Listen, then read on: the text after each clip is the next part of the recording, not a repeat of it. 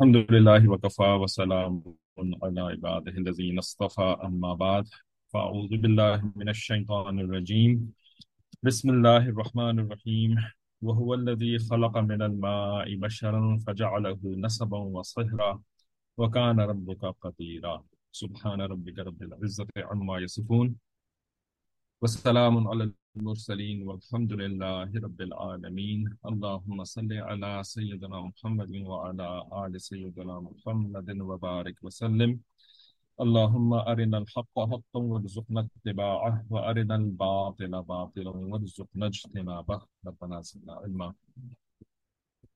तो इस खुतबे और दुआओं के साथ हम आज की क्लास शुरू करते हैं, जो कि मिसाली दामाद के मौजू पर है। ये हम अपने हजरत पीर जुल्फ़िकार अहमद नक्शबंदी दामद बरकातुहू की किताब मिसाली मद में से पढ़ते हैं और अपने अल्फाज में इसकी कुछ तशरीह करने की कोशिश करते हैं, अपने लिए जो है वो असबात हासिल करने की कोशिश करते हैं।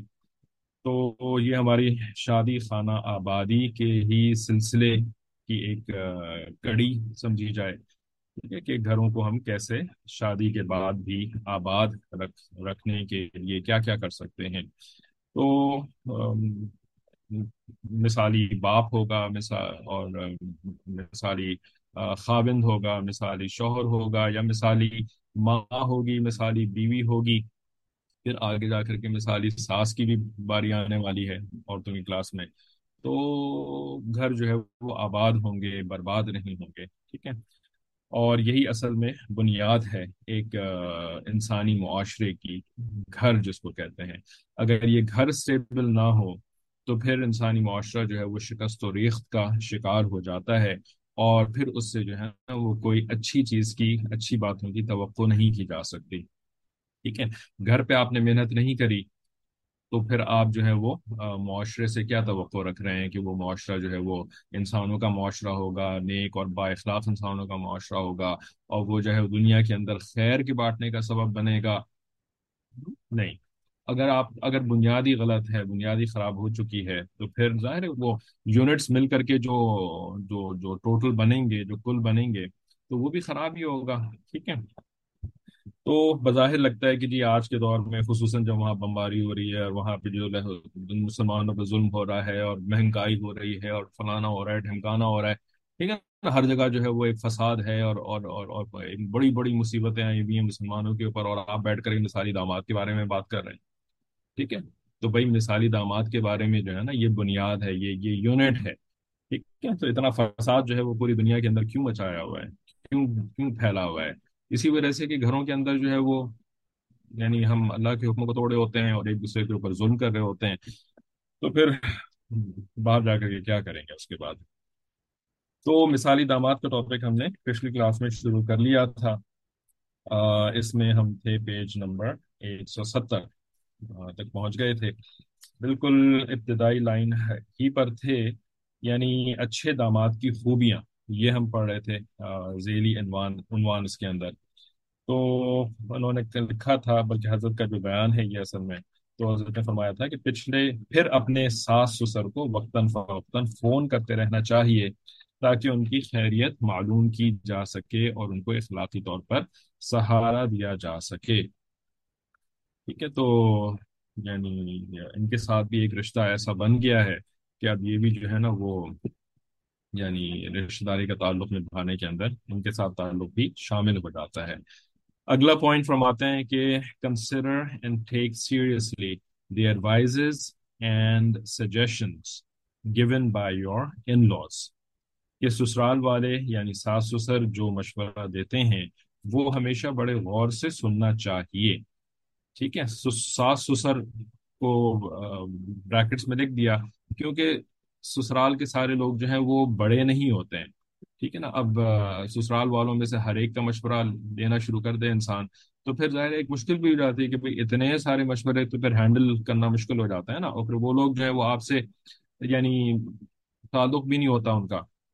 ठीक है। मशवरे देना तो वैसे भी हमारे नेशनल कैरेक्टर है, तो जिससे मांगोगे वो बड़े मजे से देगा, बल्कि हम तो बगैर मांगे देते हैं अनसोलिसिटेड मशवरे। ठीक है। तो इस वजह से मशवरों के मामले में भी अहले मशवरा, ठीक है, ऐसे लोग हों, अहले राय हो, अहले मामला हो, جو معاملے کی فہم رکھتے ہو، یا یہ کہ آپ کے ساتھ ان کا ایک ایسا تعلق ہے، صرف ان سے مشورہ کرنا چاہیے، ہر ایک سے مشورہ نہیں کرنا چاہیے۔ ٹھیک ہے، تو ساس سسر جو ہے وہ بڑے ہوتے ہیں اور ان کا آپ سے بڑا گہرا تعلق ہوتا ہے، کیونکہ ان کی بیٹی جو ہے وہ آپ کے یہاں ہوتی ہے، داماد کی بات ہو رہی ہے تو اس وجہ سے بیٹی آپ کے یہاں ہوتی ہے، تو ان سے مشورہ کرنے کو کہہ رہے ہیں۔ تو ask for their opinions in different matters، ٹھیک ہے، ان کے اوپینین، ان کی رائے مختلف معاملات کے اندر لے لینی چاہیے۔ مختلف کاموں میں جو بھی انسان کرنا چاہے، اگر اپنے ساس سسر کا مشورہ لے لے تو اس سے ان کو خوشی بھی ہوتی ہے اور انسان غلطیاں بھی کم کرتا ہے۔ ٹھیک ہے، تو ظاہر ہے ساس سسر زندہ ہوں گے تبھی ان سے مشورے کریں گے، اگر ان کا انتقال ہو گیا تو پھر کیسے کریں گے؟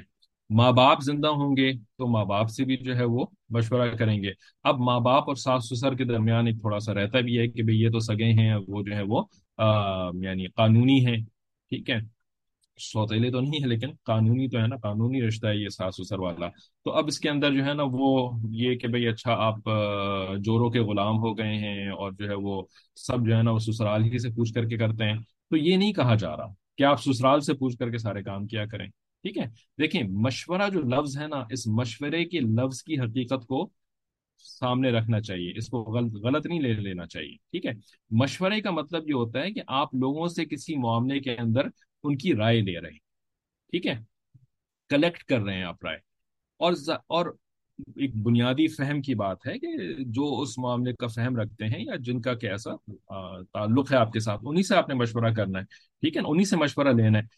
مشورے کی خصوصیت یا مشورے کی خاصیت یہ ہوتی ہے کہ اس میں فیصلہ جو ہے نا وہ آپ نے خود کرنا ہوتا، ٹھیک ہے، مشورے کا مطلب جو ہے وہ حکم لینا نہیں ہوتا، کمانڈ لینا نہیں ہوتا، مشورے کا مطلب اوپینینز، رائے لینا ہوتا ہے۔ اور جب آپ کے سامنے مختلف رائے آ جاتی ہیں، ٹھیک ہے، ایکسپرٹس کی، اہل معاملہ کی، ٹھیک ہے نا، تو پھر اس کے اندر سے pick and choose, pick and choose جو ہے وہ مشورہ لینے والے کو کرنا ہوتا ہے۔ اب اس کے لیے جو ہے وہ استخارے بھی کرے کہ مجھے کس کے مشورے کے اوپر عمل کرنا چاہیے، یا مختلف رائے جب جمع ہو گئی تو اب مجھے کون سی والی رائے کے اوپر عمل کرنا چاہیے، اس کے لیے وہ استخارہ بھی کرے، ٹھیک ہے نا۔ ایک دوسرا لیول کا مشورہ بھی کر سکتا ہے کہ بھئی پہلے تو جو ہے نا وہ 10 لوگوں سے مشورہ کر لیا جو کہ اس بات کی سمجھ بوجھ رکھتے تھے، پھر اس کے بعد جو ہے نا ان تمام 10 مشوروں کے بارے میں پھر ایک دو جو خاص لوگ تھے، قریبی لوگ تھے، زیادہ ایکسپرٹس تھے، ان کے ساتھ مشورہ کر لیا، ٹھیک ہے، لیکن فیصلہ تو بہرحال اپنا کرنا ہوتا ہے، خود کرنا ہوتا ہے، ٹھیک ہے نا، یہ مشورے کی ڈیفینیشن ہے، ٹھیک ہے۔ ایک چیز ہوتی ہے آپ جائز ناجائز کا علم حاصل کریں، پوچھیں، ٹھیک ہے نا، کہ فلانی چیز جائز ہے یا فلانی چیز ناجائز ہے، حرام ہے، حلال ہے، ٹھیک ہے نا۔ یہ کس سے پوچھا جاتا ہے؟ یہ ساس سسر سے نہیں پوچھا جاتا، انلیس کہ ساس سسر آپ کے عالم دین ہوں یا آپ کے شیخ جو ہیں وہ آپ کے سسر ہوں، ٹھیک ہے۔ تو یہ جو ہے نا جائز ناجائز، حلال حرام، یہ جو ہے نا یہ مشورہ لینا نہیں ہوتا، ٹھیک ہے، یہ آپ نے علم حاصل کرنا ہے، اور یہ کن سے کرنا ہے؟ یہ عالم دین سے کرنا ہے، عالم سے کرنا ہے، ٹھیک ہے، یا جس میٹر میں ہے اس کے ایکسپرٹ سے پوچھنا ہے کہ بھیا وہ بتائیں، جیسے کوئی دنیاوی معاملہ ہے تو دنیاوی معاملے میں ہاں بھی از دس ورکیبل اور از دس ناٹ ورکیبل، ٹھیک ہے نا، تو وہ اس دنیاوی معاملے کے ایکسپرٹ سے آپ کو پوچھنا ہے، علم حاصل کرنا ہے، اس کو مشورہ کرنا نہیں کہتے ہیں۔ ہم نا مشورے کے لفظ کو بہت ہی یعنی لوزلی ہینڈل کر رہے ہوتے ہیں، بہت لوزلی، حتیٰ کہ عالم دین سے علم حاصل کرنے کو ہم کہتے ہیں مشورہ کرنا۔ بھائی مشورہ کوئی تھوڑی کر رہے ہیں آپ اس سے، آپ تو اس سے پوچھ رہے ہیں کہ شریعت میں یہ چیز جائز ہے کہ ناجائز ہے۔ شیخ سے پوچھنا کہ مجھے فلانا کام کرنا چاہیے کہ نہیں کرنا چاہیے، اس کے لیے ہم جو ہے نا وہ مشورے کا لفظ استعمال کرتے ہیں، حالانکہ وہ مشورہ لینا نہیں ہوتا۔ شیخ سے جو ہے نا وہ آپ اوپینینز کلیکٹ نہیں کر رہے ہوتے کہ اب جو ہے نا وہ میں اپنے نفس کے اور اپنے یعنی نفس کے پیچھے شیطان بیٹھا ہوا ہے، تو شیخ سے میں نے اوپینین تو کلیکٹ کر لیا ہے، اب جو ہے نا فیصلہ جو ہے نا وہ میں وہ کروں گا جو میرا نفس چاہے گا، رائٹ، میں فیصلہ جو ہے نا اپنے نفس کی خواہشات کے مطابق کروں گا۔ شیخ صاحب سے میں نے مشورے لے لیے شیخ صاحب اس کام کے لیے نہیں تھے، ٹھیک ہے نا، شیخ صاحب اس کام کے لیے نہیں تھے کہ آپ ان سے جو ہے وہ مشورے اکٹھے کرتے پھر رہے ہو۔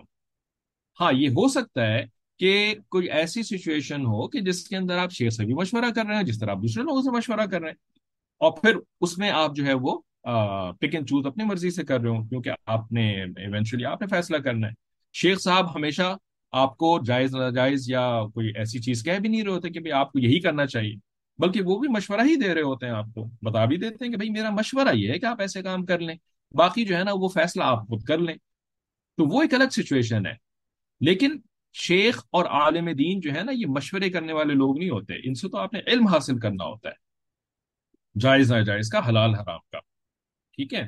تو پھر خاندان میں جو آپ کام کر رہے ہوتے ہیں نا، یہ مشورہ لینا ہوتا ہے، یہ مشورہ لینا ہوتا ہے جس کے اندر فیصلہ آپ نے ایونچولی خود کرنا ہوتا ہے، ٹھیک ہے؟ یہاں پہ کسی نے لکھا ہے کہ بہت پہلے کسی نے کہا کہ مشورہ دینے والے کو پیسے چارج کرنا چاہیے، کیونکہ ہر کوئی مفت کا مشورہ دینے کو تیار ہوتا ہے۔ ٹھیک ہے، ہاں، پیسے کا کوئی اگر سسٹم لگا دیں تو شاید مشورے جو ہے وہ کچھ کم ہو جائے ہمارے معاشرے میں۔ ٹھیک ہے، یہ آج خود قدرتاً عورتوں میں جو بات ہو رہی ہوتی ہے وہی مردوں میں بھی آ جاتی ہے، تو صبح کو اسی ٹاپک پہ عورتوں میں بھی کافی بات ہوئی ہے مشورے کے اوپر۔ اچھا، چلیں آگے فرماتے ہیں کہ وقت گیو دیم گفٹس، ٹھیک ہے، وقتاً فوقتاً اپنی حیثیت کے مطابق انسان ان کو تحفے بھی دے۔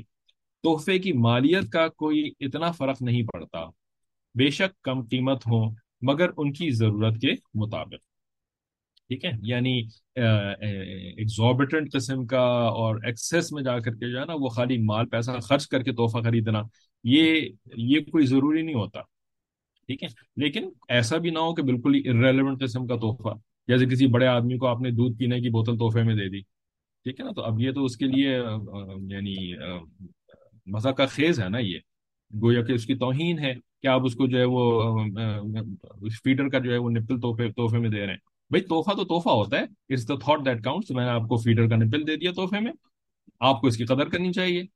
نہیں، ایسے تو نہیں ہوتا، ٹھیک ہے؟ تو آپ جو ہے وہ بندے کو دیکھ کر کے اس کے حساب سے تحفہ دیں۔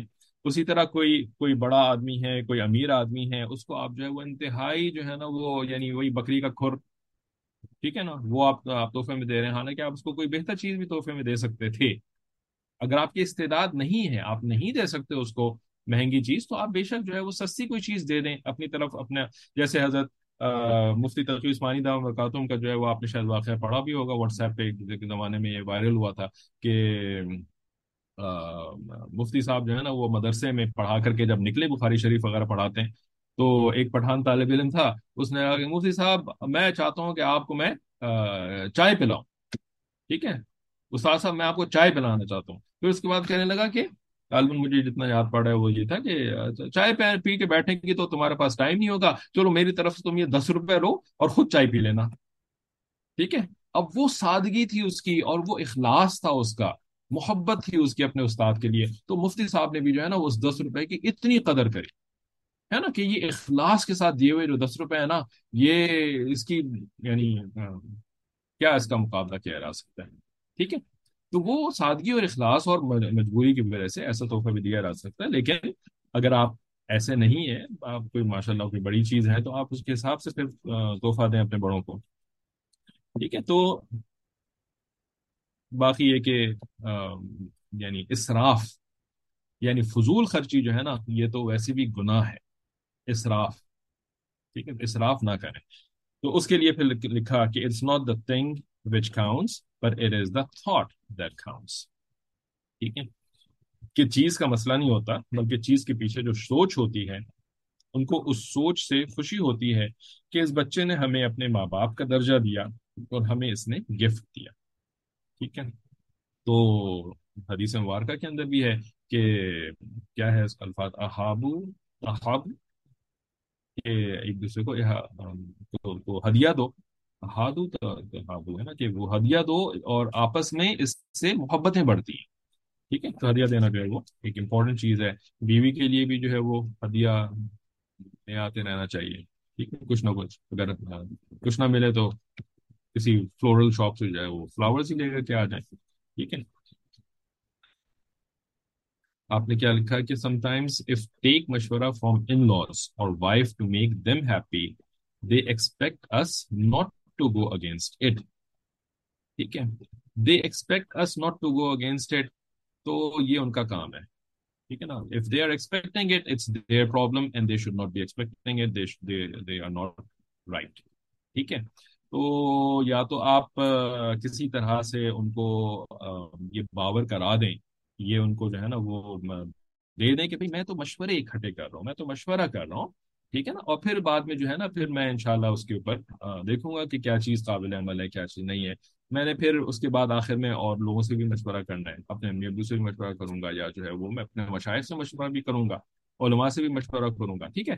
تو ان کو بھی تھوڑا سا جو ہے نا وہ ایک اندازہ ہو جائے کہ بھائی یہ آپ ان سے مشورہ لے رہے ہیں، آپ ان سے حکم نہیں لے رہے ہیں. ٹھیک ہے. لیکن اگر وہ بات نہیں سمجھ رہے ہیں تو آ، اب پھر یا تو آپ اوائڈ ہی کر لیں. پھر اس کے بعد اگر ایسی مجبوری کی کوئی سچویشن ہو جاتی ہے کہ وہ الٹے گلے پڑ جاتے ہیں آپ کے، ٹھیک ہے، تو گلا پڑ کسی کو اپنے گلے پڑ یعنی پڑھا لینے سے تو زیادہ بہتر ہے کہ آپ پھر ویسے ہی ان سے بس سلام دعا اور اچھے سے پیار محبت سے بات چیت کر لیا کریں. مشورے کے معاملے میں پھر ان کو زیادہ یعنی ان کو انوالو نہ کریں. ٹھیک ہے. کیونکہ پھر بعد میں آپ کے لیے مصیبت ہو جائے گی. ٹھیک ہے. تو بس یہ ایک حضرت بھی جو ہے نا وہ یعنی مختلف ٹپس دے رہے ہیں نا. اب یہ کوئی تھوڑی ہے کہ ہر ٹپ کے اوپر جو ہے اپنے آپ نے منوعاً جو ہے وہ ہر سچویشن میں ہر بندے نے ویسے ہی اس کے اوپر عمل بھی کرنا ہے. آپ کی اپنے سچویشن کے حساب سے پھر تھوڑا سا ٹویک بھی تو کرنا پڑتا ہے نا ان چیزوں کو. ٹھیک ہے. تو یہ کوئی حضرت جو ہے نا شریعت کے فرائض نہیں آپ کو بتا رہے ہیں جس کے اوپر جو ہے وہ عمل کرنا فرض ہے، نہیں کریں گے تو پھر گناہ ملے گا، عذاب ہوگا. اچھا. تو love their daughters, love their daughter they will be happy. سسرال والوں کو خوش کرنے کا سب سے آسان طریقہ یہ ہے کہ ان کی بیٹی کو محبت پیار سے رکھیں. ٹھیک ہے. وہ سب کے سب خود ہی خوش ہوں گے. ٹھیک ہے. کیونکہ ظاہر ہے آپ کا ان سے جو رشتہ ہے وہ ان کی بیٹی ہی کے واسطے سے ہے نا. تو بیٹی کو اگر خوش آپ نے نہیں رکھا ہوا ہے، اس کو تو آپ تنگ کر رہے ہیں، اس کے ساتھ آپ ظلم کر رہے ہیں، آپ بدتمیزی کر رہے ہیں، لیکن ان کو جو ہے نا وہ آپ تحفے دے رہے ہیں جا کر کے. ٹھیک ہے. کہ بھئی آپ جو ہے وہ مجھ سے خوش رہیں، تو اس کے لیے آپ تحفے دے رہے ہیں، آپ اس سے جا کر کے مشورہ کر رہے ہیں. ٹھیک ہے. تو پھر وہ ان نارمل سچویشن وہ ظاہر ہے آپ سے خوش نہیں ہوں گے. ٹھیک ہے. تو اصل چیز تو بیٹی ہے. تحاد تخاب جزاکم اللہ. ٹھیک. اصل چیز تو بیٹی ہے آپ کے اور ان کے درمیان. تو اس کی خوشی کا خیال رکھیں. اور بیٹی جو ہے وہ آپ کی بیوی ہے، ان کی بیٹی آپ کی بیوی ہے. تو بیوی کے ساتھ جو ہے وہ اللہ تعالیٰ نے آپ کا لباس والا رشتہ بنایا ہوا ہے. ٹھیک ہے. جو کہ ہر دوسرے رشتے سے زیادہ قریب ہے سوائے اللہ کے رشتے کے. اللہ کا رشتہ جو ہے وہ بیوی کے رشتے سے بھی زیادہ قریبی رشتہ ہے. کیونکہ اللہ تعالیٰ کیا فرماتے ہیں؟ نحن اقرب الیہ من حبل الورید. اللہ تعالیٰ تو ان سے ان کے حبل ورید سے بھی زیادہ قریب ہے. بیوی حبل ورید سے زیادہ قریب نہیں ہوتی. بیوی تو جسم کے باہر جو لباس ہوتا ہے نا وہ اتنی قریب ہوتی ہے. ٹھیک ہے نا. تو اللہ کے معاملے میں بیوی کو یہ نہیں کر سکتے کہ نہیں بیوی کو زیادہ اہمیت دوں گا، اللہ کو دوسری اہمیت دوں گا. نہیں. لیکن اس کے علاوہ جتنے بھی رشتے ہیں ان میں جو ہے نا وہ قرب بیوی کے ساتھ ہے. تو بیوی کو خوش رکھنا ظاہر ہے یہ پھر ان لاس کے ساتھ بھی اچھے تعلقات کی ضمانت ہوتی ہے. لیکن پھر وہی بات کرنی پڑ جاتی ہے کیونکہ بہت سارے لوگ یا تو بات سمجھتے نہیں ہیں یا جو ہے وہ بس وہی ہے اعتدال تو ہمارے اندر ہوتا نہیں ہے. ایکسٹریمز میں جاتے ہیں ہم. یا تو بالکل ہی جو ہے نا وہ کسی کو یعنی پیر کی یعنی جوتے کی نوک پہ رکھیں گے، یا اگر اس کو چڑھائیں گے تو سر پہ چڑھائیں گے. ٹھیک ہے. ہمارے حضرت کتنی خوبصورت بات کرتے ہیں کہ اللہ تعالیٰ نے عورت کو جو ہے وہ پسلی سے پیدا کیا. پسلی کدھر ہوتی ہے؟ دل کے قریب ہوتی ہے، دل کے قریب. ٹھیک ہے. تو اس کے اندر ایک ہمارے لیے کتنا بڑا اشارہ ہے کہ بیوی کے ساتھ محبت کرو. دل کے اندر محبت کے جذبات ہوتے ہیں. اور پسلی جو ہے وہ جہاں سے اس کو بنایا وہ دل کے قریب ہے. نہ اس کو جو ہے وہ سر کی کسی ریلیٹڈ چیز سے بنایا، نہ اس کو پیر کی کسی چیز سے بنایا. ٹھیک ہے نا. کہ نہ تو اس کو سر پہ چڑھاؤ یعنی اس کو گویا کہ اپنا تم نے معبود بنا لیا، یا اس کو جو ہے وہ تم نے ہر چیز کے اوپر فوقیت دے دی. نہ سر پہ چڑھاؤ، نہ اس کو ذلیل اور رسوا کرو کہ جوتے کی نوک کے اوپر رکھو. اس کو محبت دو. ٹھیک ہے. اور حدیث مبارک کے اندر ہمیں یہی والی تعلیم ملتی ہے. تو بیوی کو خوش رکھنے کا مطلب ہرگز ہرگز یہ نہیں ہے کہ اس کو خوش کرنے کے لیے جو ہے نا پھر اپنے جو ماں باپ ہیں اور اپنے جو بھائی بہن ہیں ان کو مجبور کرو کہ وہ تلوا چاٹنا شروع کر دیں اس کا. کچھ ایسے بھی ہوتے ہیں بیوی، یعنی واقعی جو حقیقت میں جوروں کے غلام ہوتے ہیں نا، ٹھیک ہے نا، یعنی جن کو کچھ بھائی دوسری ایکسٹریم پہ چلے جاتے ہیں، سر پہ چڑھانے والی ایکسٹریم پہ، ٹھیک ہے. تو وہ جو ہے نا پھر وہ بیوی کی خاطر جو ہے وہ لٹرلی یہ ایکسپیکٹ کرنا شروع کر دیتے ہیں کہ ان کے اپنے جو ہے نا میکے والے، وہ ان کی بیوی کا تلوا چاٹنا شروع کر دیں، بوٹ لیکنگ کرنا شروع کر دیں، جس کو کہتے ہیں انگریزی کے اندر بوٹ لیکنگ کرنا شروع کر دیں. ٹھیک ہے، ہرگز نہیں، بالکل بھی نہیں اس کی اجازت ہے. ٹھیک ہے. تو ایکسٹریمٹیز جو ہے وہ انسان کو نقصان ہی پہنچاتی ہیں. اعتدال کا راستہ. ٹھیک ہے، اور بیوی کے ساتھ اعتدال کا راستہ کیا ہے؟ کہ اس کو دل کے قریب رکھو. ٹھیک ہے. آگے فرماتے ہیں کہ سسرال میں، اچھا، praise your wife in front of her parents, کہ سسرال میں اگر ہوں تو اپنی بیوی کی تعریف اس کے والدین کے سامنے کریں. ٹھیک ہے. تو اب ظاہر ہے کیا کریں، کہاں سے شروع کریں، کہاں پہ ختم کریں. ٹھیک ہے. عجیب و غریب قسم کے وہی جو حالات ہیں ہمارے یہاں. تو بیوی کے ساتھ جو ہے نا وہ ہر وقت ایک ٹینشن چل رہی ہوتی ہے، ہر وقت کی ایک لڑائی چل رہی ہوتی ہے. اب جو ہے وہ سسرال جو ہے نا وہ بیسیکلی ایک شکایت کا موقع ہوتا ہے وہ.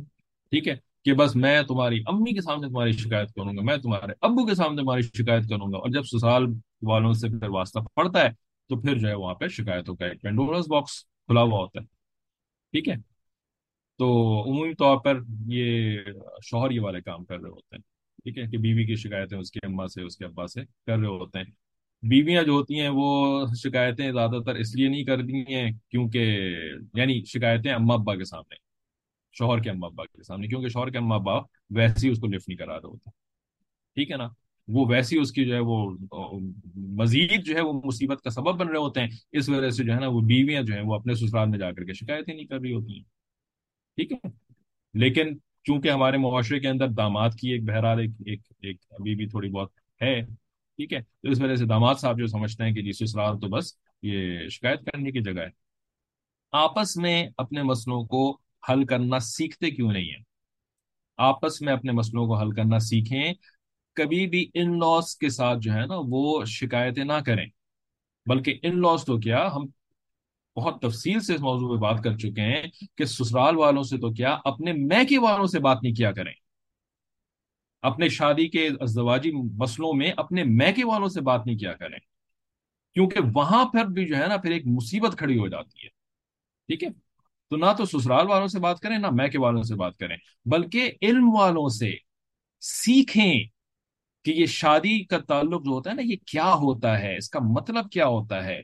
آج صبح تفصیل سے کسی کے سوال کے جواب میں اس حاجی نے اس بات کو سمجھایا ہے کہ یہ کہتے ہیں جی میاں بیوی کے درمیان انڈرسٹینڈنگ نہیں ہوتی، انڈرسٹینڈنگ نہیں ہوتی ہے. یہ ایک جو ہے نا وہ ایک محاورہ پکڑا ہوا ہے ہم سب نے. انڈرسٹینڈنگ نہیں ہے جی. کہ بھائی انڈرسٹینڈنگ میاں بیوی کے درمیان کا مطلب کیا ہے، مطلب جس کی بات بھی تو سمجھ میں نا مطلب کیا ہے. وجہ یہ ہوتی ہے کہ ازدواجی رشتہ جو ہے نا وہ اس کی انڈرسٹینڈنگ نہیں ہوتی کسی کو کہ یہ رشتہ ہے کیا. اس کو قیاس کر رہے ہوتے ہیں دوسرے رشتوں کے اوپر، ہے نا. بیوی جو ہے وہ اپنے شوہر کو قیاس کر رہی ہوتی ہے کہ میرے ابا جس طرح تھے اس طرح میرے شوہر کو ہونا چاہیے، میرے بھائی جس طرح ہے اس طرح میرے شوہر کو ہونا چاہیے، یا میرا جو ہے وہ کالج کا کوئی فرینڈ تھا یا کزن تھا تو میرا شوہر بھی اسی طرح ہونا چاہیے. اسی طرح شوہر جو ہے نا وہ بیوی کے رشتے کو قیاس کر رہا ہوتا ہے اپنے گھر کی دوسری عورتوں یا اپنے کالج کی کسی فرینڈ یا اپنی جو ہے وہ آفس کی کسی کالیگ، ہے نا. کہ میری آفس کی کالیگ جس طرح سے مجھ سے بات کرتی ہے نا میری بیوی کو بھی مجھ سے ایسی بات کرنی چاہیے. یا میری جو چائلڈ ہوڈ فرینڈ تھی، ہے نا، حرام حرام دوست جو تھی میری، ٹھیک ہے، غیر محرم کے ساتھ جو ہے وہ جس کے ساتھ اٹھا بیٹھا کرتے تھے کالج میں، جو ہے وہ گھوما پھرا کرتے تھے جس کے ساتھ، تو جس کے ساتھ شادی کری ہے نا وہ بھی اس کالج کی دوست کی طرح سے میرے ساتھ بہیو کرنی چاہیے، یعنی گرل فرینڈ. یعنی بیوی کو جو ہے وہ گرل فرینڈ بنا کر کے رکھنا چاہتے ہیں. اور اللہ کے بندے یہ بیوی ہے، یہ گرل فرینڈ نہیں ہے تمہاری. فرق سمجھو ان دونوں چیزوں کے درمیان. ٹھیک ہے. تو انڈرسٹینڈنگ جو ہے نا وہ شوہر بیوی کے آپس کے انڈرسٹینڈنگ کا مسئلہ نہیں ہوتا. مسئلہ یہ ہوتا ہے کہ شادی کو یہ انڈرسٹینڈ نہیں کیا ہوتا کسی نے. ٹھیک ہے نا. اور دوسری بات کیا سمجھائی صبح کو خواتین کو جو سمجھائی کہ اپنے آپ کو انڈرسٹینڈ نہیں کیا ہوتا. شوہر کو کیا انڈرسٹینڈ کریں گی؟ اپنے آپ کو انڈرسٹینڈ نہیں کیا ہوتا کہ میں کیا کر رہی ہوں، میری کیا غلطیاں ہیں، مجھے کس چیز کی اصلاح کرنی چاہیے، کہ جس کی وجہ سے جو ہے وہ معاملات جو ہے وہ خراب ہوئے ہوئے ہیں۔ تالی دونوں ہاتھوں سے بجتی ہے، صرف ایک ہاتھ سے تو نہیں بج رہی، رائٹ؟ کہ شوہر ہی سارا کام غلط کر رہا ہے، اسی وجہ سے جو ہے وہ معاملات خراب ہیں۔ میں بھی تو غلطیاں کر رہی ہوں گی نا، اسی طرح شوہر کو بھی دیکھنا چاہیے کہ میں کیا غلطیاں کر رہا ہوں۔ تو دوسرے کو انڈرسٹینڈ تو بعد میں کیجئے گا، اپنے آپ کو تو انڈرسٹینڈ کریں پہلے۔ اپنے من میں ڈوب کر پا جا سراغ زندگی، تو اگر میرا نہیں بنتا نہ بن، اپنا تو بن۔ اپنے آپ کو تو دیکھو، وفی انفسکم افلا تبصرون۔ اللہ رب العزت ہمیں اپنے قرآن میں فرماتے ہیں تمہارے اپنے نفس کے اندر جو ہے نا، وہ تم اس کو دیکھتے نہیں ہو، تمہارے اپنے اندر جھانکے نہیں دیکھتے، ٹھیک ہے؟ تو مسئلہ کچھ ہوتا ہے، ہم نے اس کو جو ہے نا وہ محاورہ کچھ بنا دیا ہوتا ہے، یہ میاں بیوی میں انڈرسٹینڈنگ نہیں ہو رہی، انڈرسٹینڈنگ نہیں ہو رہی، بس یہی بولتے رہتے ہیں ہر وقت، ٹھیک ہے؟ اور مسئلہ جو ہے وہ وہیں کا وہیں کھڑا رہتا ہے۔ تو تعریف اس کے شوہر، اس کے ماں باپ کے سامنے جو ہے نا اس کی تعریف کریں، ان کے سامنے شکایتیں کرنے سے جو ہے نا وہ مسئلہ حل نہیں ہوگا، بلکہ الٹا بڑھ جاتا ہے، یہ آگ بھڑک جاتی ہے مزید شکایتیں کرنے سے۔ ٹھیک ہے، کوئی سوال ہو تو پوچھ لیجیے۔ ٹھیک ہے، تو فرماتے ہیں کہ اس سے بیوی کا دل بھی خوش ہوتا ہے اور ماں باپ کا دل بھی مطمئن ہو جاتا ہے کہ داماد ہماری بیٹی سے محبت پیار کرتا ہے، اس کو محبت سے یہ اپنے پاس رکھے گا، ٹھیک ہے؟ تو ان کو مطمئن کریں، ٹھیک ہے، ان کو مطمئن رکھیں بس۔ اگر کوئی مسئلہ ہے تو وہ دوسرے طریقے سے حل کریں، ان کو مت انوالو کریں اس کے اندر، ان کو وہ بزرگ ہو چکے ہیں، وہ بڑے ہیں، وہ ان کو مطمئن رکھیں، اپنے ماں باپ کو بھی مطمئن رکھیں، جی جی جی، ٹھیک ہے نا؟ جب وہ کوئی غلط کام کے لیے بھی کہیں نا، تو بس جی جی جی کر کے ان کو مطمئن رکھیں، بس ختم بات۔ کوئی ضرورت نہیں ہے ماں باپ کی اطاعت کرنے کی ایسے معاملات کے اندر جس سے کہ گھر خراب ہوتا ہو، کوئی ضرورت نہیں ہے۔ ساری کی ساری ماں باپ کی اطاعت جو ہے نا وہیں پہ یاد آتی ہے جہاں پر جو ہے وہ کسی کے اوپر ظلم کرنا، بیوی کے اوپر ظلم کرنا ہو یا گھر خراب کرنا ہو، وہاں پہ سب ماں باپ کی اطاعت کر رہے ہوتے ہیں، رائٹ؟ کیوں کر رہے ہوتے ہیں؟ اس لیے کہ شیطان کی مان کے چلنے والے ہوتے ہیں یہ اصل میں، رحمان کی ان کو فکر نہیں ہوتی ہے، شیطان کے پجاری، شیطان کے بندے، نفس و شیطان کے بندے۔ تو ماں باپ جو ہے وہ نفس و شیطان والا جو جو حکم دے رہے ہوتے ہیں اس کے اوپر فوراً سے عمل کر رہے ہوتے ہیں، right؟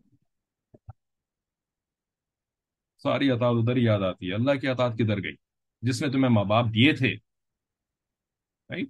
اللہ کے رسول کی اطاعت کدھر چلی گئی جس نے تمہیں انسان کی طرح سے زندگی گزارنا سکھایا تھا؟ اس کا کوئی حق نہیں ہے تمہارے اوپر، اللہ کا کوئی حق نہیں ہے، صرف ماں باپ ہی کا حق ہے ایسے معاملات کے اندر۔ آگے فرماتے ہیں کہ attend family gathering and bond with them، ٹھیک ہے؟ خاندان کی تقریبات میں جائیں اور سسرال والوں کے ساتھ تعلق کو گہرا بنائیں، ٹھیک ہے؟ تعلق کو گہرا بنائیں، خاندان سسرال کی تقریبات میں اللہ کے تعلق کو کمپرومائز مت کریں کہ سالی کے ساتھ اور جو ہے وہ کیا کہتے ہیں بیوی کی جتنی جو ہے نا وہ خاندان کی عورتیں ہیں جن کے ساتھ آپ کا پردہ ہے، ٹھیک ہے نا؟ اللہ تعالیٰ نے پردے کو فرض کیا ہے، بے پردگی نہ کریں جا کر کے اپنے سسرال کی گیدرنگز کے اندر، ٹھیک ہے؟ تو یہاں پر خاندان کی تقریبات میں جانے میں جو کنڈیشن ہے، اللہ کے حکم کو نہیں توڑ سکتے اس کے اندر، لیکن تقریبات میں شرکت ضرور کریں۔ اور مردوں کے ساتھ تو ویسے بھی کیا ہوتا ہے کہ مردوں نے تو اپنی نگاہوں کی حفاظت کرنی ہوتی ہے، ہمارے حضرت نے بڑی زبردست ہمیں اصول دیا، الحمدللہ ثم الحمدللہ۔ حضرت نے مردوں کو جو خاص طور پہ اپنے خلفاء ہوتے ہیں نا، ان کو کیا فرمایا؟ حضرت نے کہا عورتوں نے ہم سے پردہ نہیں کرنا، ہم نے عورتوں سے پردہ کرنا ہے۔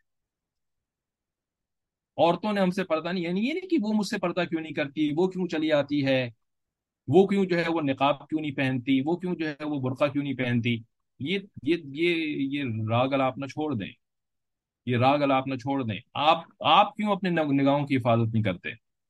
آپ اپنے آپ کو جو ہے وہ ان سے کیوں نہیں ڈیٹیچ کر کے رکھتے؟ آپ کیوں جو ہے وہ ہنسی مذاق اور ہلہ گلا غیر محرم عورتوں کے ساتھ جو ہے وہ کرنا شروع کر دیتے ہیں اور ان کے چہروں کو تکنا شروع کر دیتے ہیں؟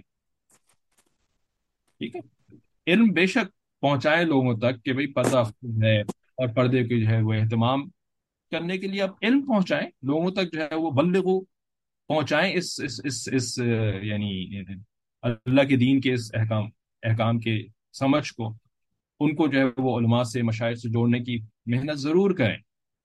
لیکن یہ نا خود جو ہے وہ شریعت پہ عمل نہیں کرنا، اور دوسرے کے اوپر جو ہے وہ ہر وقت تنقید، وہ کیوں نہیں کرتا، وہ کیوں نہیں کرتی، وہ کیوں نہیں ایسا.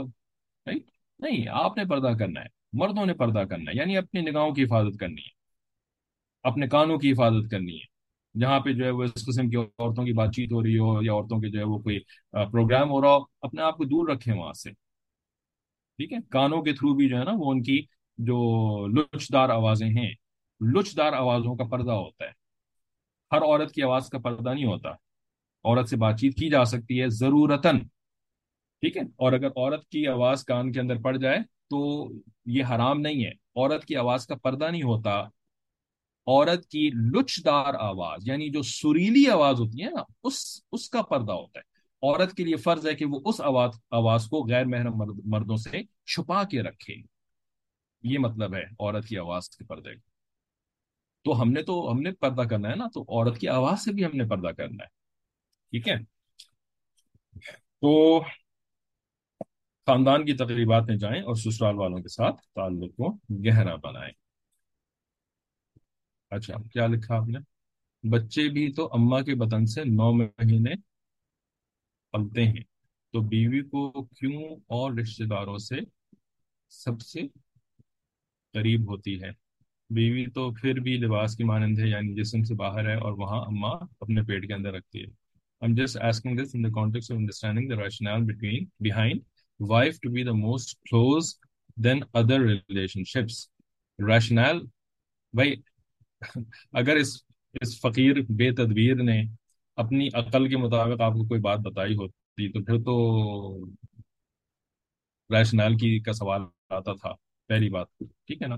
لیکن یہ ہن لباس الکم و انتم لباس الہن، یہ کس نے فرمایا ہے؟ یہ تو پروردگار نے بنایا نا. پروردگار کا کلام ہے نا جس نے ہمیں بنایا. ٹھیک ہے، تو یہاں پر تو ریشنل ویسے بھی آؤٹ آف کانٹیکسٹ ہے. ٹھیک ہے، لیکن علمی طور پر طالب علمانہ سوال جو ہے وہ اس کی گنجائش ہوتی ہے. ٹھیک ہے، تو وہ آپ جو کر رہے ہیں تو اس میں پھر بھائی وہ 9 مہینے جو اندر رہتے ہیں تو اس کے بعد وہ باہر نکل جاتے ہیں. ٹھیک ہے، اس کے بعد وہ جو ہے نا وہ یعنی شادی سے پہلے پہلے تک جو ہے وہ جب شادی ہوگی تبھی بیوی آئے گی نا. شادی سے پہلے تو بیوی نہیں آ سکتی، نکاح سے پہلے تو بیوی نہیں آ سکتی. تو نکاح کے بعد جو ہے نا وہ میاں بیوی کو اللہ تعالیٰ نے لباس قرار دیا ہے. تو اس کا مطلب یہ نہیں ہوتا کہ بیوی کا حق سب سے زیادہ ہو گیا. نہیں، حق تو لڑکے کے اوپر ماں کا ہی سب سے زیادہ ہے. یہ حق کے زیادہ اور کم ہونے کی بات نہیں ہو رہی ہے بالکل بھی. ٹھیک ہے نا، یہ بات ہو رہی ہے کہ آپ جو ہے نا وہ کس کے ساتھ جو ہے وہ سب سے زیادہ کیا کہتے ہیں اپنے دلی جذبات کو شیئر کریں.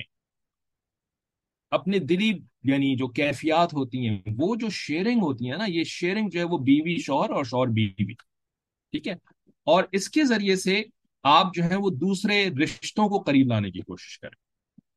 ٹھیک ہے نا، یعنی آگے بلکہ یہ بات آ بھی رہی ہے اسی کے اندر بھی. ٹھیک ہے، کہ ماں باپ کو قریب کرنے کے لیے بیوی سے مشورہ کرے شوہر. ٹھیک ہے نا، اور اسی طرح بیوی جو ہے وہ بھی ماں باپ کو قریب کرنے کے لیے شوہر سے مشورہ کرے. ٹھیک ہے، یہ اس کانٹیکس میں ہے، یہ ہن لباس الکم و انتم لباس الہن. ٹھیک ہے نا، اس کا ہرگز یہ مطلب نہیں ہے کہ بیوی کا حق جو ہے وہ سب سے زیادہ ہے. نہیں، سب سے زیادہ ماں کا حق ہے، پھر اس کے بعد باپ کا حق ہے، اور بیوی کے اوپر سب سے زیادہ حق جو ہے وہ شوہر کا حق ہے. ماں باپ کا بھی حق نہیں ہے. ٹھیک ہے، نبی علیہ الصلوۃ والسلام نے ہمیں یہ کلیئر اصول جو ہے وہ بتا دیے ہیں. ٹھیک ہے، تو یہ ماں کے پیٹ کے اندر یا پیٹ کے باہر یا بھائی وہ یہ فزیکل اس کی کوئی تھوڑی بات ہو رہی ہے. کیا بیوی کو آپ ناؤز باللہ کوئی یعنی کوئی بلڈوزر کے نیچے رکھ کر کے اس کو پتلا کر کے پھر اس سے جو ہے وہ آپ اپنے کو گارمنٹ بنا لیتے ہیں کہ اب جو ہے وہ بیوی کو جو ہے وہ لباس کے طور پہ میں نے پہننا شروع کر دیا اس کو پتلا کر کے. رائٹ، تو لباس کا مطلب کیا ہے؟ پتلا کر کے اس کو پہننا شروع کر دینا، تب وہ لباس بن گئی. فزیکل کا تو اس سے کوئی تعلق ہی کوئی نہیں ہے. ٹھیک ہے نا، یہ تو ایک میٹافوریکل، یعنی اللہ تعالیٰ نے جو ہے وہ میٹافوریکل تشبیہ دی ہے اس کو. ٹھیک ہے، تو اس وجہ سے یہ ماں کے پیٹ والی بات تو فزیکل چیز ہے نا، ٹھیک ہے نا. تو یہ تو بالکل ہی ڈفرینٹ معاملات ہیں. صحیح. ماں باپ کے کہنے پہ بیوی کو طلاق دے سکتے ہیں، کچھ لوگ یہ بھی کہتے ہیں، اگر وہ جائز وجہ سے کہہ رہے ہیں. ٹھیک ہے نا، تو جائز کون بتائے گا؟ مولوی صاحب بتائیں کہ جائز ہے کہ ناجائز ہے ماں باپ کا یہ طلاق کا حکم دے دینا. ٹھیک ہے. تو پھر فائنل جو ہے وہ کیا کہتے ہیں، وہ ڈسیشن کس کے پاس گیا؟ جس کے پاس اللہ کے دین کا علم ہے نا، کیونکہ اسی سے پوچھ کر کے آپ جائز ناجائز کے فیصلے کریں گے نا. ٹھیک ہے. ایسے نہیں ہے ورنہ تو خیر، ورنہ تو کیا، طلاقیں جتنی زیادہ ہیں اس وقت، تو اس کے اندر پھر یہ سارے فیکٹرز ہو رہے ہیں نا کہ ماں باپ جو ہے وہ پھر اس کے بعد یعنی شادی ہوتی ہے. وہی بات پچھلے کلاسوں میں جو ہو چکی ہے کہ شادی کرنے سے پہلے تو جوڑنے کی محنت کرتے ہیں، کارڈ چھپوائیں گے، کھانے آرڈر کریں گے، ہال جو ہے وہ بہترین قسم کا بک کروائیں گے، اور جو ہے وہ مہندی بھی کروائیں گے، اور مایوں بھی کروائیں گے، اور اپٹن بھی کروائیں گے، اور نہ جانے کیا کیا کریں گے. یہ ساری ہو گئی جوڑنے کی محنتیں. اور جس دن جو ہے وہ شادی ہوئی اس کے بعد سے جی بہت ہو گئی جوڑنے کی محنتیں، ہم تھک گئے ہیں جوڑنے کی محنت کرتے کرتے، اب جو ہے نا ہم نے توڑنے کی محنت شروع کرنی ہے. ٹھیک ہے. تو اب جو ہے نا وہ ہمارے خاندانوں میں توڑنے کی محنت شروع ہو جاتی ہے. اب وہ اس کے اندر جو ہے وہ اماں حضور سب سے آگے آگے ہوتی ہیں عمومی طور پر. ٹھیک ہے نا، اماں سب سے آگے آگے ہوتی ہیں توڑوانے کے اندر. ٹھیک ہے. تو بھائی یہ اس وقت یہ حالات چل رہے ہیں. فلسطین کا مسئلہ تو ایک مسئلہ ہے، اور وہ تو آفاقی مسئلہ ہے. انفسی مسئلے جو ہے نا وہ تو ہمیں نظر بھی نہیں آ رہے ہوتے نا. ٹھیک ہے. تو ایسا نہیں ہے. آگے چلیں بھائی کہ اگر سسرال والوں کے ساتھ 5 منٹ رہ گئے. أم، ہاں. تو build special relationship with your father in law. ٹھیک ہے، کہ سسر کے ساتھ اپنا تعلق زیادہ مضبوط رکھیں. ٹھیک ہے. زیادہ مضبوط کا مطلب اپنے ابا سے زیادہ مضبوط نہیں، اپنی اما سے زیادہ مضبوط نہیں. ٹھیک ہے نا، لیکن کمزور نہ رکھیں بلکہ زیادہ مضبوط رکھیں، اچھا مضبوط رکھیں. ٹھیک ہے نا، یہ مطلب ہے اس کا. ٹھیک ہے. یعنی سسر آپ کو بالکل ہی ایسا. تو فرماتے ہیں کہ مرد مردوں کی طبیعتوں کو جلدی سمجھتے ہیں، اس لیے سسر کو اپنی بات بتانا یا سمجھانا نسبتاً آسان ہوتا ہے. لہذا اس کے ساتھ انسان اپنا تعلق زیادہ مضبوط رکھے. اس کی وجہ سے بیٹی بھی خوش رہتی ہے کہ میرے ابو کے ساتھ میرے میاں کے اچھے تعلقات ہیں. ٹھیک ہے. تو یہ بات تو ڈیفینیٹلی کہ یعنی ایک اچھی بیٹی جو ہوتی ہے اپنے باپ سے محبت کرتی ہے. ٹھیک ہے. اچھا باپ ہوتا ہے اسی سے محبت کرتی ہے، ورنہ آج کل جو چل رہا ہے بھائی کیا بتائیں آپ کو. آج کل ایسے ایسے باپ باپ جو ہے نا وہ کہتے ہیں نا، وہ مفتی طارق مسعود صاحب کی لینگویج ہے، آج کل ایسے ایسے لوگ مارکیٹ میں ہیں. ٹھیک ہے نا، ایسے ایسے باپ مارکیٹ میں ہیں کہ الامان والحفیظ ہے نا. یعنی بہت بہت برے موقعات ہیں، ایون باپوں کے بھی موقعات. ٹھیک ہے. تو وہ اپنی بیٹیوں کے ساتھ جو ہے نا پھر بہت بہت برا معاملہ کر رہے ہوتے ہیں. تو اب ظاہر ہے اس باپ کے ساتھ تو پھر بیٹی کا بھی ظاہر ہے کوئی ایسا تعلق نہیں ہوگا نا، لیکن عمومی طور پہ ایسا نہیں ہوتا الحمدللہ ہمارے معاشرے میں. تو بیٹی خوش رہے گی کہ ابو کے ساتھ اچھی تعلقات ہیں. دوسری بات یہ ہے کہ جو یعنی شکایتیں کرنا ایک الگ مسئلہ ہے. ٹھیک ہے نا، لیکن کسی مسئلے کو ڈسکس کرنا اس نیت کے ساتھ کہ اس مسئلے کا کوئی حل مجھے سمجھ میں آ جائے، کوئی بہتر جو ہے وہ وے آؤٹ نکل آئے اس کا، تو اس کے لیے سسر صاحب سے جو ہے وہ اس مسئلے کو ڈسکس کرنا یہ شکایت کے معنی میں نہیں آتا. ٹھیک ہے. تو وہ آپ کی طبیعت کو، چونکہ وہ بھی مرد ہیں آپ بھی مرد ہیں، تو وہ آپ کی طبیعت کو جلدی سمجھ لیں گے، اور ان کو جو ہے نا وہ بات سمجھانا بھی یعنی بیگم صاحبہ جو ہے وہ ظاہر ہے پھر وہ عورت ذات ہوتی ہے، اور عورت ذات جو ہے اس کی الگ ہی اللہ تعالیٰ نے کیمسٹری بنائی ہے، الگ ہی پوری اناٹمی بنائی ہے. ٹھیک ہے نا، اور الگ ہی سائیکالوجی ہوتی ہے عورت ذات کی. ٹھیک ہے نا. تو مین آر فرام وینس، نہیں women are from Venus and men are from Mars. ٹھیک ہے نا. تو اتنا جو ہے وہ دونوں کے درمیان اللہ تعالیٰ نے فرق رکھا ہے، برین کمپوزیشن کا بھی، برین فنکشننگ کا بھی، بہت ساری چیزیں ہیں. ٹھیک ہے. تو ان کے ساتھ تو پھر محبت والا معاملہ کرنا ہے نا، لیکن وہ اگر ایکویشن آپ کی سیٹ نہیں ہو رہی ہے تو سسر صاحب کے ساتھ پھر آپ مشورہ کر سکتے ہیں. اچھا، سسر کے ساتھ مشورہ کریں گے، ان کے ساتھ جو ہے نا وہ اپنا اعتماد والا ایک تعلق بنائیں گے نا، تو شاید آپ کو پتہ چلے کہ آپ کی بیگم صاحبہ جو کر رہی ہے نا، تو شاید ان کی اماں بھی یہی کیا کرتی تھی اپنے شوہر کے ساتھ. ٹھیک ہے، تو وہ اپنا کوئی 40 سالہ تجربہ بھی آپ کے ساتھ شاید شیئر کر لیں کہ بھائی میں نے کیسے گزارا کیا ہے ان کی اماں کے ساتھ. تو آپ بھی جو ہے وہ اگر مجھ سے سیکھ کر کے گزارا کریں گے تو آپ کے بھی 40 سال گزر ہی جائیں گے.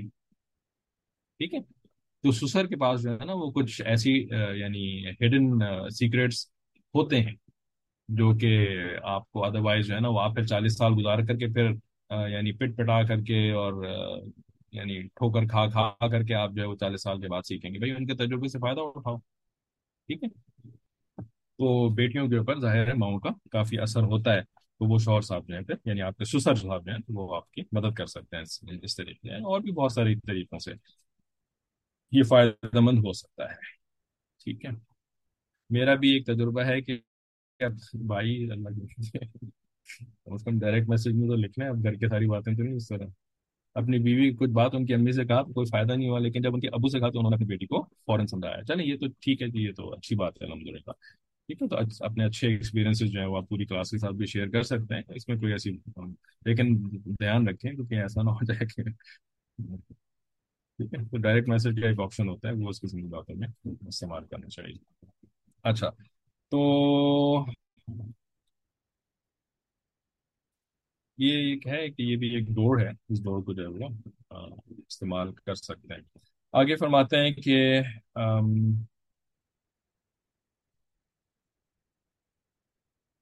اگر سسرال والوں کے ساتھ تعلقات رکھنے میں کوئی مسئلہ بن رہا ہے تو اپنی بیوی سے اس بارے میں بات کریں. وہ ہمیشہ خاوند کو صحیح مشورہ دے گی کہ اس طرح کرنے سے پہلے کی اس کی مناسبت پہلے کی نسبت بہتر ہو جائے گی. ٹھیک ہے، یعنی یہ تو اس کا اپنا یعنی فائدہ ہے نا کہ آپ کا جو ہے وہ سسرال والوں کے ساتھ اچھا تعلق رہے. ٹھیک ہے، یعنی عمومی طور پہ ایسا ہوتا ہے، ورنہ کبھی کبھی ایکسیپشن بھی ہوتے ہیں کہ بیوی صاحبہ جو ہے نا وہ بیچاری ایسی پریشان ہوتی ہے اپنے میکے والوں سے کہ وہ اپنے شوہر کو میکے والوں سے دوری رکھتی ہے. ٹھیک ہے نا، کچھ میکے والے ہوتے ہیں بس ان کو آگ لگانے کے علاوہ اور کچھ اور نہیں آتا. ٹھیک ہے نا، تو عقل مند بیویاں جو ہے نا پھر وہ اپنے شوہر کو میکے سے ذرا الگ ہی رکھتی ہیں. ٹھیک ہے، لیکن ادروائز عام طور پہ بیویاں جو ہیں وہ پسند کرتی ہیں کہ شوہر اور ان کے اما ابا کے درمیان اچھے ریلیشن شپ ہو، تو انہوں نے بڑے اخلاص کے ساتھ آپ کو مشورہ دیا. ٹھیک ہے نا، اسی طریقے سے نا یہ والا معاملہ دوسری سائڈ پہ بھی، ابھی یہ ہے تو نہیں مثالی بہو والا ٹاپک، لیکن بہویں بھی جو سن رہی ہیں چونکہ ہم نے خواتین کو بھی بھیجا ہوتا ہے اس کلاس کی انویٹیشن، تو وہ بھی جو ہے نا وہ یعنی اپنے سسرال والوں کے ساتھ کوئی ایشوز ہیں، اپنی بھابھیوں کے ساتھ، اپنے جو ہے وہ یعنی ساس سسر کے ساتھ، اور ٹھیک ہے جٹھانی کے ساتھ، اور یہ سب ان لوز ہوتے ہیں نا، جٹھانی اور نند وغیرہ. ٹھیک، تو اس میں جو ہے نا وہ اپنے شوہر کے ساتھ مشورہ کریں کیونکہ وہ اس گھر کا فرد ہے، فیملی کو جانتا ہے، اور وہ پھر آپ کو اچھا مشورہ دے گا. انشاءاللہ امید رکھنی چاہیے اچھا ہی مشورہ دے گا. ٹھیک ہے، تو اگر شوہر آپ کے ماشاءاللہ ایسے ہیں کہ ذرا وہ یعنی بات کو سمجھنے والے ہیں اور آپ کو سپورٹ کرنے والے ہیں، ٹھیک ہے، تو ان کے ساتھ پھر بیویوں کو بھی مشورہ کرنا چاہیے. اصل میں تو خیر نہیں، لیکن مشائخ خود فرماتے ہیں کہ شوہر جو ہوتا ہے نا وہ شیخ البیت ہوتا ہے. بیت مانی گھر، تو گھر کا جو شیخ ہوتا ہے نا وہ آپ کا شوہر ہوتا ہے. تو شیخ سے تو پھر پوچھنا چاہیے نا، سیکھنا چاہیے. تو اچھا، بس ایک لائن رہ گئی ہے تو اس کلاس کے اندر اس کو پڑھ کے پھر کلاس ختم کرتے ہیں کہ never stop your wife from sitting with her parents. کہ اگر بیوی کا دل چاہے کہ وہ اپنے ماں باپ کے پاس جائے اور ان سے ملے تو خاوند کو چاہیے کہ حت الوسع اس کے جانے میں رکاوٹ پیدا نہ کرے. ٹھیک ہے، تو یہ پڑھ لیا ہم نے جملہ، لیکن اس کے آگے کافی تفصیل ہے. حضرت نے بھی اس کے اوپر باقاعدہ اپنے ایکسپیرینسز لکھے ہیں، تو وہ ہم اگلی کلاس میں پڑھیں گے. کسی کا میسج آیا ہوا ہے اس کو پھر کر کے ایڈریس پہ اس کے بعد کلاس ختم کر دیتے ہیں کہ جس طرح ہمارے ماں باپ ہمارے شوہر کے ساتھ محبت کا اور عزت کا تعلق رکھتے ہیں، وہ عزت اور محبت بیٹی کی بیٹے کی بیوی کو کیوں نہیں مل پاتی؟ ٹھیک ہے، جس طرح ہمارے، اچھا یہ کسی خاتون کا ہی سوال ہے ظاہر ہے، کہ جس طرح ہمارے ماں باپ ہمارے شوہر کے ساتھ محبت کا اور عزت کا تعلق رکھتے ہیں، ٹھیک ہے، یعنی لڑکی کے جو ماں باپ ہوتے ہیں وہ داماد صاحب کے ساتھ عزت کا تعلق رکھتے ہیں، تو وہ عزت اور محبت بیٹے کی بیوی کو کیوں نہیں مل پاتی؟ کیوں نہیں مل پاتی؟ اس لیے نہیں مل پاتی کہ یہ جو ماں باپ ہوتے ہیں، یہ اللہ کا خوف نہیں ہوتا ہے ان کو، ہے نا؟ یا جن معاملات میں ان کی مرضی ہوتی ہے اس میں اللہ کا خوف ہوتا ہے، جن میں مرضی نہیں ہوتی ان میں اللہ کا خوف نہیں ہوتا، ٹھیک ہے؟ اس وجہ سے جو ہے وہ بے انصافی کا معاملہ کر رہے ہوتے ہیں، ہے نا؟ اپنے حقوق جو ہیں، اپنی عزت کا حق جو ہے وہ ڈیمانڈ کر رہے ہوتے ہیں، ٹھیک ہے نا؟ اور دوسرے کو دینے کا جو ہے وہ ان کو پرواہ نہیں ہوتی۔ ویل للمطففین، ویل للمطففین، ایسے شخص کو کیا کہا اللہ تعالیٰ نے؟ مطففین، مطفف، ٹھیک ہے، کہ اپنا عزت، اپنا مقام، اپنا سب کچھ پورا پورا وصول کرے، لیکن جب دینے کی باری آئے تو اس وقت جو ہے نا وہ کم کر کے دے یا نہیں دے، اس کے لیے ویل ہے، ویل، ٹھیک ہے؟ تو جو ایسا کرتا ہے، اگر اس نے توبہ نہیں کری تو پھر اللہ تعالیٰ رحم فرمائے اس کے اوپر۔ ہم ظاہر مسلمان ہیں اور اپنے ماں باپ ہیں، ساس سسر ہیں، تو ان کے لیے بد دعا یا ان کے لیے جو ہے وہ ہم برا نہیں چاہتے، لیکن کم از کم جو زندہ ہیں، جو جو یہاں پر ہیں، ٹھیک ہے نا، تو ان کو تو پھر اللہ سے ڈرنا چاہیے نا، اور آخرت کے عذاب سے ڈرنا چاہیے نا، خاص طور پہ اگر ایمان والے ہیں، مسلمان ہیں اور دیندار بھی ہیں تو، ٹھیک ہے؟ تو یہ جو ظاہری دینداری ہے، داڑھی اگا لی، ٹوپی پہن لی، اور فلاں نے چیز چڑھا لی، ہے نا؟ تو بھائی اندر بھی تو کوئی دینداری ہونی چاہیے کہ نہیں ہونی چاہیے؟ ٹھیک ہے، تو اسی وجہ سے تو ہم خواتین کو انوائٹ کرتے ہیں اس والی کلاس کے اندر کہ بھائی آپ ہمارے اوپر والے نسل والوں نے اگر یہ باتیں نہیں سیکھی، نہیں سوچی، نہیں سیکھی، تو بھائی اگلی نسل کے لیے تو کم از کم، ہے نا؟ آپ کے بیٹے ہیں ماشاء اللہ، آپ اپنے بیٹوں کو تیار کریں کہ بیٹا تم نے نہیں کرنا یہ سارا کام، ٹھیک ہے نا؟ اور اپنے شوہر کو بھی جو ہے وہ سمجھانے بجھانے کی کوشش کریں کہ بھئی ہمارے ساتھ جو ہو گیا سو ہو گیا، لیکن آپ جو ہے نا وہ یعنی نہیں کیجیے گا اپنی بہو کے ساتھ ایسا۔ اسی وجہ سے تو آپ لوگوں کو انوائٹ کیا اس کلاس کے اندر، ٹھیک ہے؟ ہسبینڈ سے بات کریں، کیا کیا انہوں نے لکھا کہ I used to think that the general advice to women is to never talk about their in-laws issues to their husbands. Only their sheikh can hear these things. نہیں، یہ بات اساجز نے بھی کہہ دی ہے کہ اگر آپ کے شوہر ایسے ہیں جو کہ آپ کو سپورٹ کر رہے ہیں اور عقل مندی سے معاملات کو نپٹاتے ہیں، تو ایسے شوہر کے ساتھ بھی ڈسکس کریں، ایسے شوہر کے ساتھ ڈسکس کریں۔ ہر شوہر ایسا نہیں ہوتا، اس کے ساتھ کریں گے نا جو جو ایسا نہیں ہے، اس کے ساتھ کریں گے تو بہت بڑی مصیبت کریٹ ہو جائے گی آپ کے۔ عقل کو اللہ تعالیٰ نے استعمال کرنے کے لیے دیا ہے یا کس کام کے لیے دیا ہے؟ عقل کو استعمال کریں نا، کہ بھئی ہر جگہ نہیں آپ اس طرح کر سکتے ہیں، ٹھیک ہے؟ پہلے تولو پھر اس کے بعد بولو، پہلے سوچو اس کے بعد پھر عمل کرو، ٹھیک ہے؟ ہسبینڈ سے بات کریں تو وہ ان کو دیکھا ہے کہ وہ اپنی بہنوں کو ہی ٹھیک سمجھتے ہیں، اس معاملے میں کوئی مشورہ نہیں دیتے کہ کیسے تعلق اچھا کیا جائے۔ بھائی وہ اس قسم کے ہسبینڈ ہیں کہ جن سے مشورہ نہیں کرنا چاہیے، ٹھیک ہے نا؟ جو کہ یعنی بس کیا کہتے ہیں اس کو، ایک ہی لکیر کے فقیر، یا جو ہے نا وہ کیا کہتے ہیں، جن کی ایک ہاتھ بند ہوتی ہے نا، ان کو حقیقت نظر نہیں آ رہی ہوتی، ٹھیک ہے نا؟ تو بھائی ایسے شخص کو تھوڑی مشورہ کرنا ہوتا ہے۔ اگر ایسا شوہر ہے جو کہ بس ایک ہی سائڈ کو دیکھ رہا ہوتا ہے، دوسری سائڈ اس کو نظر نہیں آ رہی ہوتی ہے، تو ایسے شخص سے مشورہ نہیں کرنا چاہیے۔ پھر ایسی جو عورت ہوتی ہے نا، اس کو پھر اپنے شیخ سے ہی خالی مشورہ کرنا چاہیے، اگر اس کا شیخ ان معاملات کو سمجھنے والا ہے اور اس میں وہ ہدایات سمجھانے والے ہیں، تو پھر اپنے شیخ سے مشورہ کرنا چاہیے۔ یا کسی اور ایسے شخص سے، اگر شیخ نہیں ہے کوئی آپ کے پاس ایسے اویلیبل، تو پھر کوئی ایسی شخصیت ہو آپ کے خاندان میں، آپ کے محرم رشتہ داروں میں، کہ جن سے آپ ان معاملات میں پھر مشورہ کر لیں۔ مشورہ کرنے سے ظاہر ہے پھر وہ مشورے میں اللہ تعالیٰ نے برکت رکھی ہے۔